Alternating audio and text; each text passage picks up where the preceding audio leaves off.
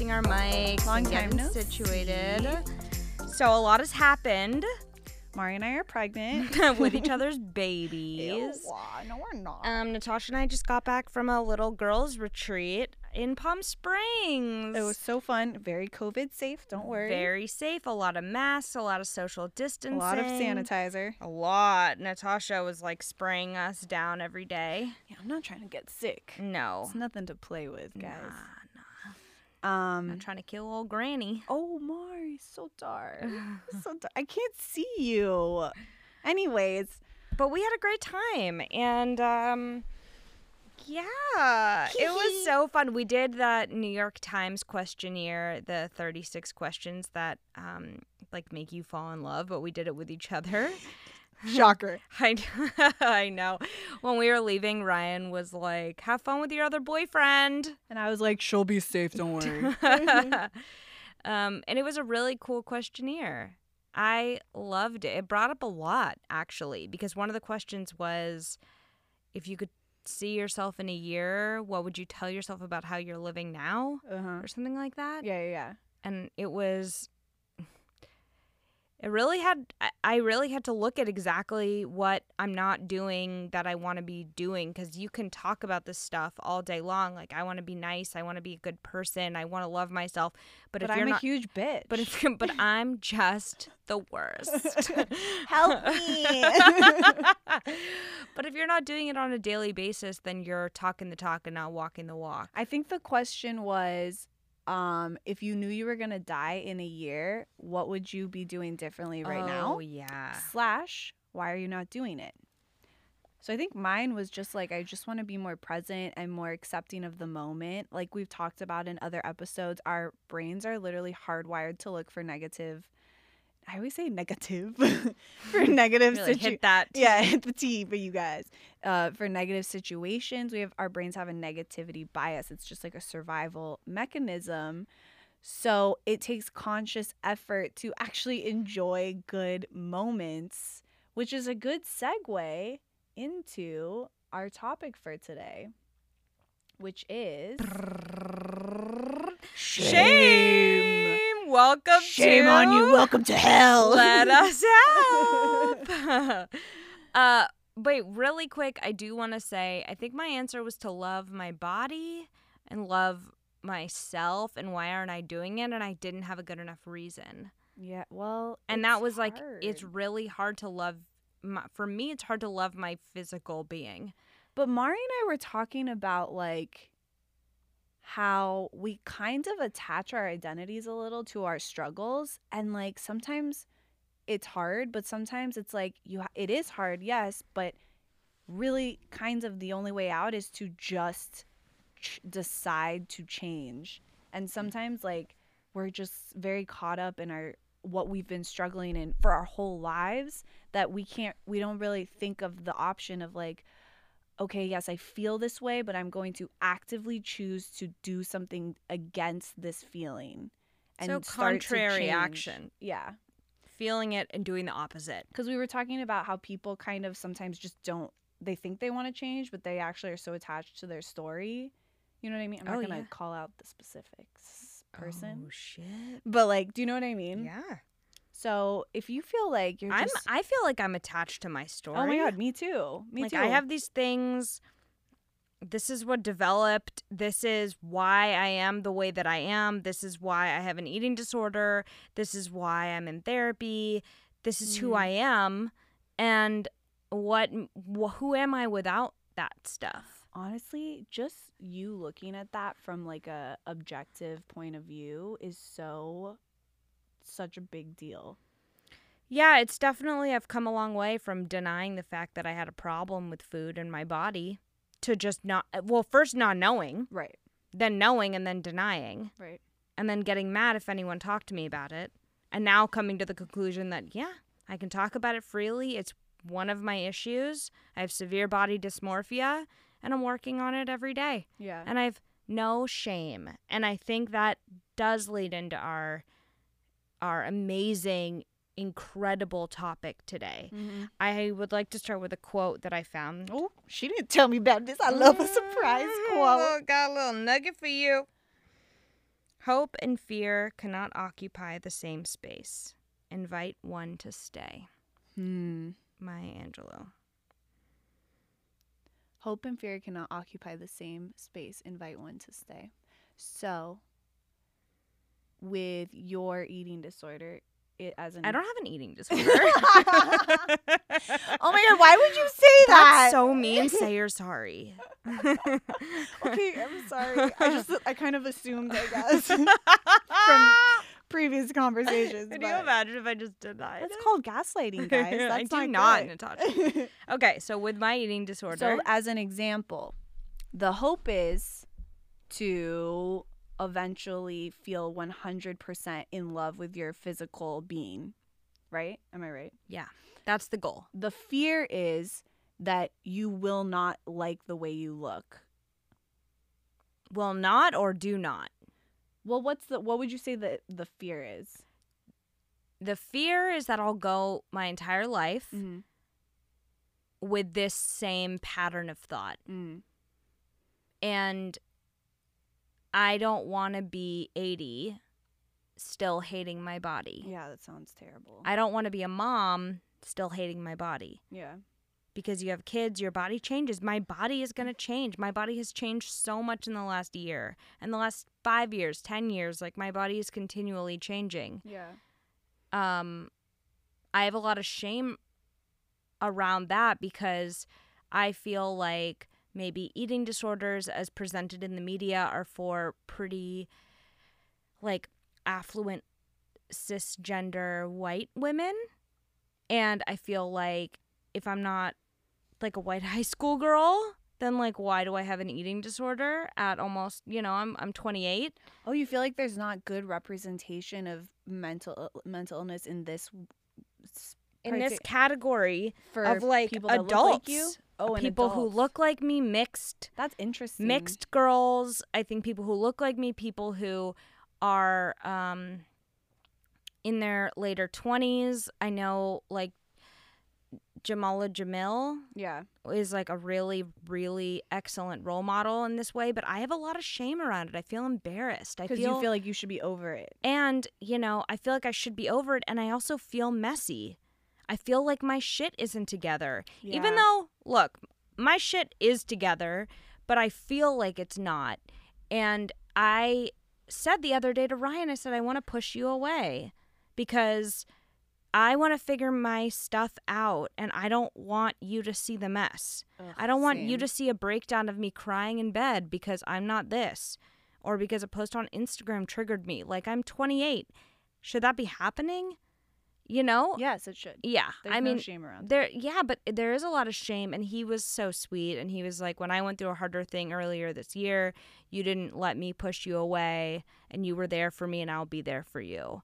And he was so really gentle and just let me feel it. Yeah. And didn't deny it, was just very like present and like not like, you have nothing to worry about or whatever. He was like, yeah, this is really real. He empathized. Yeah, he did. It's so annoying when you're opening up to someone about your problems and they're like, no. And you're like, yes. It's real. Yeah. Or if a friend is like, I'm so sorry. They like pity you. Ugh. And you're like, get the fuck out of here with that. Yeah. You have to be very careful who you open up to. But the shame is like the little shame gremlins. Like, it is. How many times have I told you, like, I don't know if I can hang out today because I'm just like not feeling like a lot of fun, or that's all shame. Yeah. And it's so interesting. I think it's important to note that when we are in shame, we do act in a way that can be mean or unhealthy or I don't know, but it's the goal is I need to get you away from me, even though that's not what I want. My brain is so freaked out. It's like, get away, because I don't want you to figure me out, to figure out that I'm this messed up. And if you see the truth of what's actually going on, then you'll know how messed up I am. So when we're deep in shame, sometimes you start to like lash out at the other person, or you try to like take them down with you because you're like, well, if maybe I have this thing, but you have that thing. Do you know what I mean? There's like all these defense mechanisms around it. And I was reading a Brené Brown book, and she said one way to deal with that is when you start getting like really in touch with your shame, though, takes years. It is a freaking onion. Like, I'm still learning so much about I'll talk about my stuff too. Like, shame is so much more complicated than we think it is. But getting through the layers and really understanding what your deepest core shame is helps you recognize when you're in a place of shame and like, oh, I thought I was acting right, but I think I'm acting terribly because I'm so ashamed of the truth of what's going on. So I'm trying to push people away. Or I'm just ashamed of myself right now. Yeah. Or my thoughts. But then you act kind of like an asshole so that it doesn't get figured out. Yeah, or sassy, or you snap, or Yeah. you're like, you know what, I'm just going to go, or you snap at your mom, or Yeah. whatever happens. Like, it comes out. Yeah. It's like squeezing. It is like squeezing. Do you remember like how gross this is, but I feel like there's like that toy that you squeeze and then like it has like gooey things that pop out of it when you squeeze it. Yes, I'm familiar. I don't know if I'm making up this toy, but I swear it's almost like right. it's like Yeah. almost like you squeeze in like the eyes pop out or something. Yeah. I feel like shame is like when you don't talk about your little gremlins that are eating you, it's gonna pop out in other ways. Totally. And then you you're an asshole. You're just a dick. Yeah. And so what I was saying is, it's hard to become aware of your shame when it's happening, when you first start like looking at it. But if you can notice it in the moment, she was saying a good way to get out of it is, well, first figure out like your strategy. Like for me, I know when I'm deep in shame, it's best for me to be alone. I really just kind of need some alone time. Yeah. Like I'm like, anything that anyone says to me right now, I'm going to be weird. I'm not going to take it well, and I just kind of need to calm down. Then I can come back to the situation and be like, hey, this is what was actually going on, and the fact that that's how I was actually feeling is very embarrassing for me. But she says, so figure out your game plan. Mine is alone time. And also in the moment when you feel the shame come up and you feel yourself wanting to react out of that place, she says, her friend goes, pain, pain, pain, pain, pain, pain in her brain. You just think it, and it's kind of a way to get out of like the amygdala survival brain and back into the like frontal cortex. Yeah, that's good. Very good, Natasha. I think, did I pass? You did very good. And that way you can kind of like come back online a little instead of just being pure fight or flight. Right. And I know for me, I will like count to 10, or I'll pause. Yeah. I'll leave the room. I'll text a friend. I mean, Texting a we'll friend's get good. into like our ways of our solution after, but I think that identifying it is really, really, really helpful. I mean, for me, like going through eating disorder recovery, having names for everything, like having a name for body dysmorphia is it's so much easier to identify with it and to tackle it than if I didn't know what it was called. I was like, why do I feel like I look a certain way in pictures and everyone else is saying I look a different way? Why is the pain so excruciating and intense? And I'm like, oh, this is a thing. All right, I'm not the only one. Then you can Google it, look up videos, DM us. Yep. It's kind of like how we were saying codependency, and like I didn't even realize that that's what was going on. And the second I had a word for it, it was really easy for me to identify it and be like, oh no. And I think that too, shame, I really want to say that everybody has shame and everyone thinks they're unique in their shame. Totally. Everyone thinks, oh, this is only happening to me. I'm the only one who feels embarrassed about my vagina. I'm the only one who feels embarrassed about my hips, my ass, my stomach, my nose, my eyebrows. I'm the only one who feels embarrassed that I'm single. That everyone thinks that it's only them. That you're alone. You're alone, and sorry, I love you little lettuce heads, but you're not unique in this. No. We all have issues. We all have our shit. Yep. And that helps me. Like when I get deep in shame around my body and around that I'm not good enough and I will never be there, and that I get into my little like pattern of thought of why couldn't I be this or that. I really do try to pause and say, you're not unique. You're not. 10,000 other people right now are probably feeling exactly what you're feeling. And a lot of millions of people have made it out of the woods. It's hard in the moment, really hard. But even if you can't do it in the moment, having the moments where you can pull away and say, oh, wow, like I made it out of the woods, I got through it, and I'll be okay. It really helps you the next time. Makes it like maybe 1 or 2% a little bit easier. Yeah. I know Brené Brown was saying also She's amazing. Yeah, you guys, she's a shame researcher if you don't know who she is. Oh, She has a speech on TED Talk, on Netflix. She has 1 million books, and her research literally blows my mind, and I want to get into some of it. But she was saying like that if it is something that's coming up for you, based off of the literal research that she's done of thousands of people, she's like, I can see it's not just a guess. I have research and evidence that if you feel this way, it's a very common feeling across the population. That there's not really one unique shame that she's noticed that like no one else has. There's just kind of like 5 common ones for women and 5 common ones for men.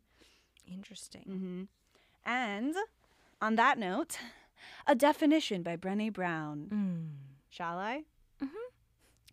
Okay, according to Brené Brown, a researcher at the University of Houston, shame is an intensely painful feeling or experience of believing that we are flawed and therefore unworthy of love and belonging.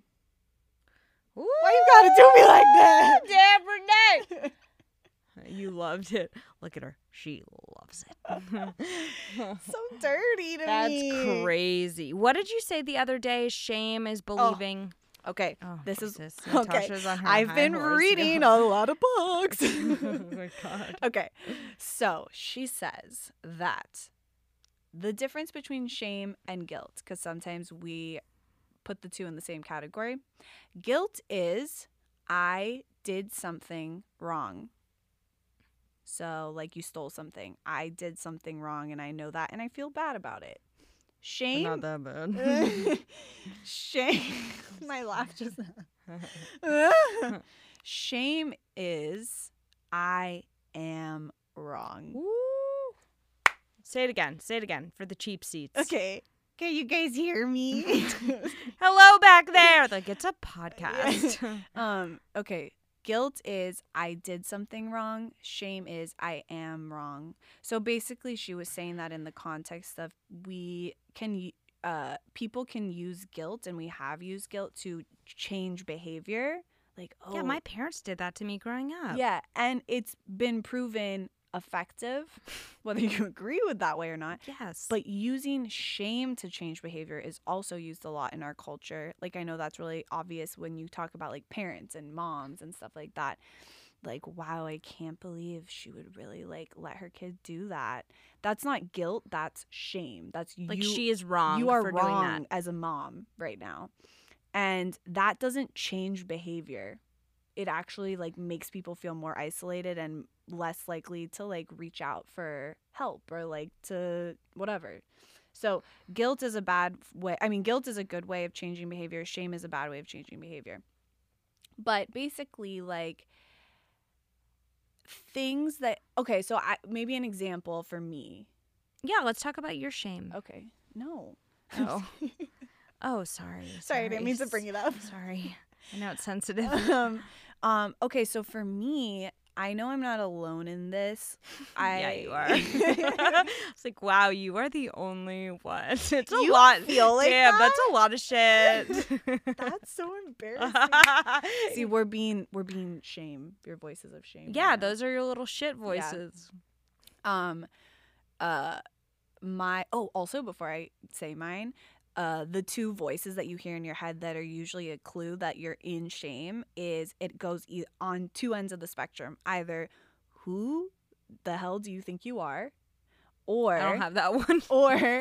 or Oh, I forgot. Basically, like you go from like when you're saying like I'm doing a good job, that voice in yourself that's like, wow, really, you're that stuck Or up, like, I suck, I suck, I or suck. just being like, God, I'm so Is terrible. that the other voice? Yeah. Okay, so the first voice is, who do you think you are? Like, you're not that good at this, da da da. And then the second one is like, See, you suck. yep, you're the worst. Yeah. That's what I get. Yeah. I get like, you do suck. Yeah. That you are right. Yep, confirmation bias. See? Yeah. But so that was not a smooth transition on my part. Sorry, guys. You know, we're gonna have the gigs. Here we go. Here we go.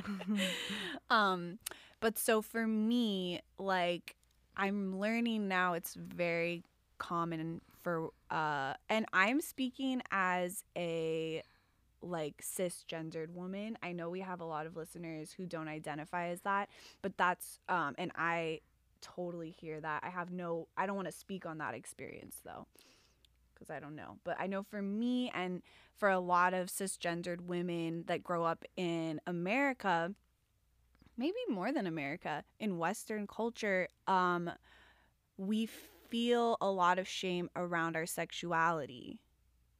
And like that stems from religion and the way that women are portrayed in media and the objectification. I mean, we could go on and on about why, but it's just a common thing. Women feel ashamed of their sexuality. We're either a slut or a prude, and there's nothing in between for us to just kind of be ourselves, right? And so for me, there's that, but then on top of it, because of my past abuse that I went through, I felt deeply broken. I was like, oh, like I have this like damaged goods mark on me and I am super messed up.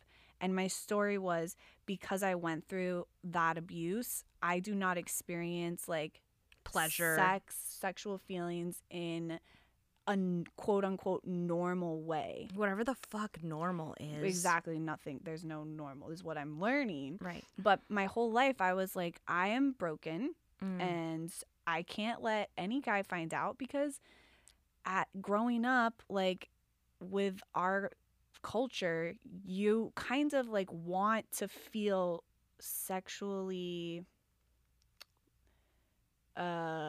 what's the word? Like you want to feel like guys want you. Desired. Yeah. And why would anyone want someone that's broken when there's like plenty of like toys that aren't broken? Right. But me, I'm messed up. So why would anyone want me? And objectifying yourself. Yeah, totally. Right. Yeah. For attention. Yeah. So I like just covered that feeling up in shame of like, well, then I can't let anyone find out how messed up I am, because then no one will want to be with me. And that would be the ultimate rejection. And I do not belong. And I am as broken as I thought I was. So that's where my shame comes up for me. And I'm just like really peeling back the layers of it right now. And what's really interesting, it's like there's nothing wrong with you. You're not broken. No. You just had a different experience, and that's a hurdle that you have to get over. Just like I have a different experience, it's a hurdle I have to get over. Yep. And it does not make us broken or bad or damaged or incapable of a certain human experience. I want to kill that voice in your head. Me too. I want to take it out back to the back 40. Dang. I know. I want to have a moment with it. No, because it's really interesting. Women are told in order to be lovable or desired by men or women or whatever, I mean, it's sexually prized. Right. You have to be a certain way. Yeah. And if you don't fit the mold, we don't know what to do with you. Right. And therefore, can you just go to the side, please, and make room for all the girls that are normal and are, you know, whatever, thin and blonde or whatever we imagine in our head to be normal. Or what's been told to us is normal. Absolutely. Yeah. We're not imagining this stuff. No. We got these ideas from somewhere. I know. We really did. But I really I think that I want you to know that, like, there's nothing wrong with you. It's just a hurdle. Mm-hmm. And the more you talk about it, the more for me, I could say the more I talk about it, the easier it gets. Yeah. There's not as much shame when you talk about it. Totally. With someone you trust. Yeah. You. Yeah. And also, I want to say for you guys listening, like if any girl, I know we have like a lot of younger listeners, if any of you guys feel like everyone is experiencing like puberty and coming into your sexuality as a woman and like all that stuff differently than you are, I don't think it's true. I didn't get my period until I was 15. Yeah, everyone has a different experience. Everyone was getting their periods at 12, 13, getting boobs. I didn't get a bra with underwire until 9th grade. Yeah. Like October or November. Oh my God. I know. But I remember like came home from and I had little like buds popping out. Yeah, I remember that moment and too. I was like, Mom, I need to go get a bra. Yeah. And she was like, okay. Oh my God. I remember shopping for my first bra and I was in the dressing room and I heard my mom go, it's her first bra. Oh my God. And the lady was like, oh my God, congratulations. But, I'm just saying, this whole narrative of the way that you're supposed to be in order to be desired by men, women, whatever, in order to be desired sexually, that narrative is bullshit. You don't need to be anything but yourself in order to be worthy of desire. I think also it takes me back to who do I want to hang out with? And if I met me, would I want to hang out with me? And I was thinking a lot today. I took a walk before a recording and I was thinking, what about myself would I like to change? And what about other people annoys me? And it's the same thing. Oh my God, shame is the biggest mirror. It is the biggest mirror. Whenever I meet somebody who is obsessed with their looks or is incredibly vain, I get very annoyed. Like, I'm like, get over it. The world does not revolve around. I get judgy. I'm like, the world does not revolve around you and your eyebrows. Like, no one cares. And that is exactly what I don't like about myself. That you care so much. That there's vanity in my life. So smart, Mari. I know. It was really interesting. And I was thinking about that. And I was like, okay, I think that to piggyback on what you were saying, what do you want to hang out with? Do you want to hang out with somebody who doesn't care, who can just wear, whatever they want, feel comfortable, and are doing it for them? Or do you want to hang out with somebody who's like so hyper aware of their body? And that's exhausting. Yeah, totally. If you don't want to shave your legs, don't shave your legs. No, oh God, it's just, now this is turning into like a feminist rant for me. Like, you guys, I want the next generation. I shouldn't have brought up hair. That always gets her going. I love leg hair. But like, I just like the next generation, I just want girls to grow up realizing and deeply feeling that you have more to offer to this world than being pretty. Like, your soul value does not lie in other people approving of you sexually or approving of you physically. That is so annoying. Men grow up being taught that in order to be valuable and to be a winner in this is not all men. I just want to not generalize, but this has been an experience we've observed. Yeah, and things that I've heard and read is like, just in general, men are kind of more brought up with accomplishment as their main source of self-worth, right? Absolutely. Like, or how much money you can make. Yeah, income, status, like job, whatever. Sexual performance. They have their own set of shame problems. Yep. Accomplishment. And female identifying people kind of grow up more in the realm of, it's not so much what I accomplish that gives me worth. While that is nice, what really gives me my deep worth is if someone wants to have sex with me. Or marry me. Right. Or marry me. Yep. If I am desired by men, therefore I'm valuable and I deserve a seat at the table. And that is like... Absolutely. That's been my experience. Bullshit. And also just like, the whole thing of like, if you only are nice to women that you find attractive, you don't actually respect women. Right. It's just like...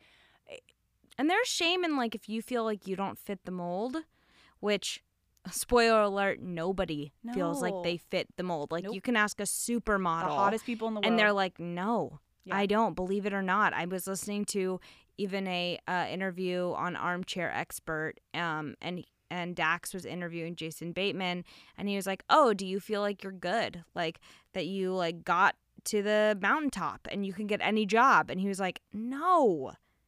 Hell no. Like, you don't get there. You can be the career superstar that you want to be, the supermodel you want to be. You can starve yourself to that size. You can change your lips, change your nose, which if that makes you happy, like if that really makes you happy, do it. I'm not against that. But it's gonna, like, you're still gonna be yourself, and you have to look at yourself in the mirror, and to truly dig deep into what you bring to the world apart from your looks is where the self-esteem is. Yep. And that's what I'm attracted to in other people, is people who bring light into the world and intelligence and knowledge and charisma and courage. Those are the people that I want to be around, not the people who stand in front of the mirror and pinch their fat until they bruise, Yeah. which I have done. Oh, I don't like that. I know. That's sad. Yeah. But I'm just saying. Yeah. It's a real thing. Yeah. I got kind of off topic, but if there's anyone out there that's like in high school, in college, and you just feel like you're on the outside looking in, you're not. You're really not. Everyone feels like that. Everyone feels like there's something about them that they have to prove that they're worthy. And we do not have to prove that. We really And don't. TV is not an accurate representation of people. Nope. And I really want to really hammer that home, because I had so much shame that I didn't look like Jennifer Aniston and Courtney Cox. They, like many, many, many, many others, and I just want to say, because I'm on TV, there is a wardrobe person. You're dressed. There's somebody separate expert to do your hair, an expert to do your makeup. Somebody who will pluck your eyebrows if there's a stray hair. Somebody who comes up to you between takes and adjusts a hair if it's in the wrong place. There's an expert lighting. We would all look like that if we had that team. Every day. Yeah. Like, expert lighting, expert camera. Like, this is not a coincidence that they all look like that. It's not like they're rolling out of bed and they're, like, DIYing it. Yeah. So I just... You know, when you see those paparazzi pictures and it's like how they actually look, and then you see them on camera, like, I just really want to remind everyone, like, around award shows or anything, Instagram is a very good DIY of, like, filters, and I know for me, I get into the comparison. I don't look like that, and then there's the shame of, like, Totally. I'm wrong. I don't look like that. I'm not good enough. I'm not doing enough. Right. I didn't exercise enough. I'm not disciplined enough. Yeah. But when you can truly look at TV, magazines, film, anything, TikTok. Now, I don't think there's a lot of tweaking on TikTok. Is there? Actually, there is. I saw this app that literally, it's so weird. It can make your waist, on a video, it can make your waist smaller and your hips bigger. And your boobs bigger. Whoa. It's so weird. Like, what world Trying do we... to look like Kim what Kardashian world on do we TikTok. live in? What if I did that? You'd be like, what are you doing? You look stupid. But then it, like, makes your hand look all big. It's just like... But I don't judge the people that use that, because the reason... I do. No, No, I really don't. Whatever makes me happy. No, because the reason that people use that is because they feel like they have to, because to keep up with the Joneses. and to feel like worthy. And it's just, it goes back to... It really does. And the same with sexual abuse. Like, it's definitely portrayed in the media a certain way. Totally. And if it is not that way, if it's, you know, like a creepy uncle or whoever's in your life, or a cousin, a neighbor, Even a look that makes you uncomfortable. a look, something, you know, or someone does something and you're like, that didn't sit right. That's enough. Yep. To talk to someone, to tell someone, it's not you that's the problem. It's a lot of it is our messaging, and I feel like we're getting really heated. It just got really hot in here, but I just really like, that's something that I really want to hammer home. Representation matters. Yeah. And I talked to my therapist this morning. My therapist. Shout out to Meg. I love her so much. I was just talking about representation today and like how important it is, and she was like, so what if you like shrunk your body down to whatever size? Like, is that good for people to see? And I was like, no, because that's not my natural body. And if I'm struggling losing color in my face, not a real, like, I'm hungry all the time, I'm grouchy, I am not, I feel like I'm wrong, and that's my way of controlling it. Mm-hmm. And then I put that on screen. That's irresponsible. It is. And it's also perpetuating the exact system that got you here now. Right. And I don't want my generation, the next generation, anyone to see that and be like, oh, I want to do that. Because no, what you want is a full life and to enjoy your life. And to love yourself the way you are. Let's talk about solutions. Okay. I also want to add in we were DMing with one of you guys, and we were talking about how that quote that's like, in a world that profits off of you not liking yourself, self-love is an act of rebellion. And so if that helps sometimes, I know it helps me, is just to be like, Mari and I were saying, our mantra is going to be not today, and just rebel against all the messaging that's been fed to us to make us feel ashamed of who we are, and therefore they got really southern. Whoa.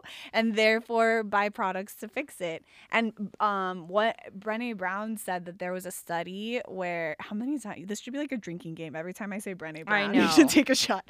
But she said there was a study where they found that if every woman in Western culture stopped caring about what she looked like for 1 week, like billion-dollar industries would collapse. They profit solely off of us feeling bad about ourselves. So the fact that we feel bad about ourselves in all of these ways and ashamed of the way that we are naturally is not by coincidence. It is by design. It is on purpose. And it is time to rebel, ladies and gentlemen. I think, too, going back to what you going back to?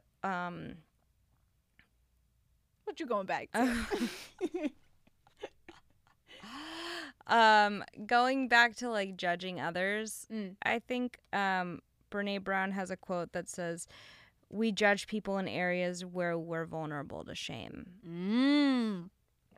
So maybe that's a good, if you don't really know, because I know for me, when I first started reading about shame, I didn't really understand how it affected me personally. So if you're struggling to relate to this, think about areas where you really judge people. Yeah, like what do you find yourself judging the most? And then be like, oh, that's my issue. Yep. That's how to identify. So that's number one. Identify your shame. Identify the shame by either talking about it with a friend and opening up, or by seeing what you judge in other people. And write it down. They're called shame gremlins. Yeah. And you just make a list. These are my shame gremlins, and they try to sneak out to make me feel bad. Sneak out. They're like, hey, breaking curfew. Let's go. Yeah. Okay. Number 2 is when the shame percolates and when you feel that panic or the I am wrong, need to self-protect, or you feel vulnerably messy, you feel like you're risking your safety, your emotional safety, you feel like if you tell someone they're not going to love you, take contrary action and tell someone you trust. Somebody that has earned your trust. Earned your trust. You can either write it down in a letter, journal. I mean, I think that's my number 3 is journal. What's yours? My number 3? Well, A. What's your number 3, huh? I don't know. I have a 1 and 2. Well, let's make a cohesive list. So it's number 1. Bitch, all these rules. Well, Mari, without rules, where would we be? Oh, jeez. I love when my quarter Japanese comes out. So, like, number one, try to identify your shame gremlins. Number two, what were you saying? I wasn't listening. No, I'm just kidding. Maybe the number 2 is to journal Journal. before you talk to someone. Oh, right. So journal it out. Journal out, like, the things that you feel ashamed of, that you feel make you wrong as a human on a fundamental level. The deep basement things that you think you're the only one. Yeah. And then number three, find somebody that you trust. I feel like we have the same steps in most episodes, but they do work. Find somebody that has earned your trust and just be like, hey, I am like deep in a shame spiral right now. Can I just like spill it out to you?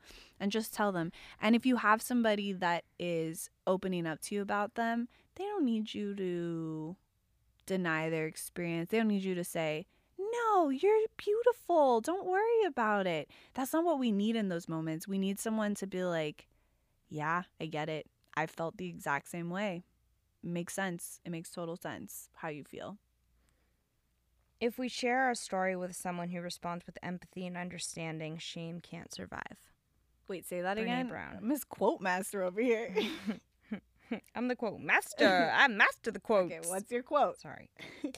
If we share our story with someone who responds with empathy and understanding, shame can't survive. Oh, so if we're like, if I tell you like, yeah, Mari, I just feel like there's something so wrong with me, like sexually, and you're like, oh yeah, I get why you would feel like that. I'm like, that makes total sense. Yeah. That's a real thing. It's a real thing, but it also doesn't mean that it's true. Yeah. It's a feeling, and feelings are not facts. Yes, they are. Meg told me that today. I was like, You sure? It I was would just like, be it so really much easier. feels like a fact Yeah. right now, but Yeah. she said feelings aren't facts. It's true. So share it with somebody that you trust and can give you that empathy, because according to Brené Brown, shame researcher, it cannot survive in an atmosphere of empathy. Right. And then number 4, I think, is learn to get comfortable with being vulnerable. Ugh, I hate that you said that. That's so annoying. Isn't that a good one? No. I just came up with it right it's now. so crazy. Like, get comfortable with the uncomfortable. Yeah. Learn to get... It makes me mad because It it's makes me mad. it's so hard. It's so no, hard. I know. It's the worst. But like I don't want to be uncomfortable. I know, but what a beautiful world if we all can kind of just like... Here she goes, sitting on her log again, wisping away her heavies. We just really get in touch with our essence, our true divine... Someone get the crystals. No, but like, if you can get comfortable with being vulnerable, I think you're less likely to attach shame to your vulnerability. Yeah, I agree. So like... I certainly have felt less shame as I talk about it with you. Yeah. And then the more you talk about it, the less vulnerable it feels. Yep. Like, I didn't tell anyone that I was abused for like 12 years. I literally did not tell a soul. I did not even tell my diary. Like, I didn't tell anyone. I didn't even tell myself. It's like a secret from me. And now I'm talking about it on a podcast. And so that definitely has removed a lot of shame of it for me. It's extremely vulnerable to talk about. I still feel, even though I know I shouldn't, I still feel like embarrassed by it. Like I did something wrong, but I know that's not true. And I'm okay with the uncomfortability because it's helping me remove the shame around it. So learn to get comfortable with being vulnerable.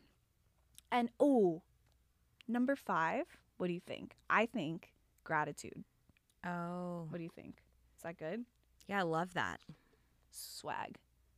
Dude, that's so dope. Attitude of gratitude, bruh. No, Brené Brown says you can't have an attitude of gratitude. You need to have a practice of gratitude. Oh, Jesus. She's like, that's like saying like, I have an attitude of yoga. It's like, yeah, but do you go do yoga? Right. Yeah, that's a good point. Yeah. Yeah, I think gratitude will bring you out of almost anything. And if that means pulling up notes on your phone or writing a text to a friend, 5 things I'm grateful for right here, right now. It's maybe sounds woo-woo or it sounds crazy. No, it doesn't. It sounds like science. It sounds like America. But Oh, I wish. I know. But I think that's really great. Some gratitude. Wow. Okay, well, I really hope this helped you guys. me too. I know that this topic is like kind of it's new, I feel like, in the self-help world, so it feels like a little elusive to me, at least, until I started to really realize, like, oh, like, I'm so defensive about this stuff. Why? Oh, that's why. Because I have shame around it. Because I have shame, and it makes me feel broken, and if anyone finds out I'm broken, they're gonna dip, and that sucks. So if you have anything that you feel like very defensive or judgmental of, or just any of those like quick emotions, it's like, look at yourself, and you probably have something going on inside personally that has a lot of shame wrapped around it. And we all have shame. There's no escaping it. If you are a human, you're gonna have it. And let's talk about it and be vulnerable about it, and let's be uncomfortable, because the more that we do that, the less it'll control our lives. Amen to that, sister. Ah, yeah. High five. And DM us. We love you guys. We miss you guys. We love you guys so much. I think we're going to actually... Don't say it, Natasha. Oh, gosh. Okay. Don't say it. I think we're gonna... I can't think of a joke. I'm sorry. No, I was gonna say I think we might switch our format over to doing episodes every other Monday for a little while. Yeah. See how that goes with you guys? Because we just feel like we want to give the best content, and we feel like we do a better job when it feels like a genuine, authentic experience that we're going through, and we can run out of experiences every single week. We just think that our cups will be filled, and we really want to practice what we preach. Yes. And we really want to stay thorough and stay in our self-help, and we really want to provide you guys a little insight, and we want to do that by practicing what we preach. Off of our own experience. And we love you guys, and we thank so you much. so I love much you guys for so listening. much. It's really cool to be able to share experience with such a bomb community, like our fans and everyone listening. And I really just so hope one day cool. we can meet you guys. I really do love you. I know. I love you guys too. And thank you also for all the feedback and teaching us about new words and new language around sex and gender. We're always wanting to learn and listen, and we love everybody in every community. So there's no exclusivity. We want to learn. We want to make everyone feel comfortable. And we do not want to deny anyone's experience of feeling excluded. Like, that's a very real thing that happens in our culture. And we're very sorry if we ever made anyone feel like that. Yeah. So we're here for you. We love you. Let us help on 3. Okay. 1, 2, 3. Let us help. Shit, shit.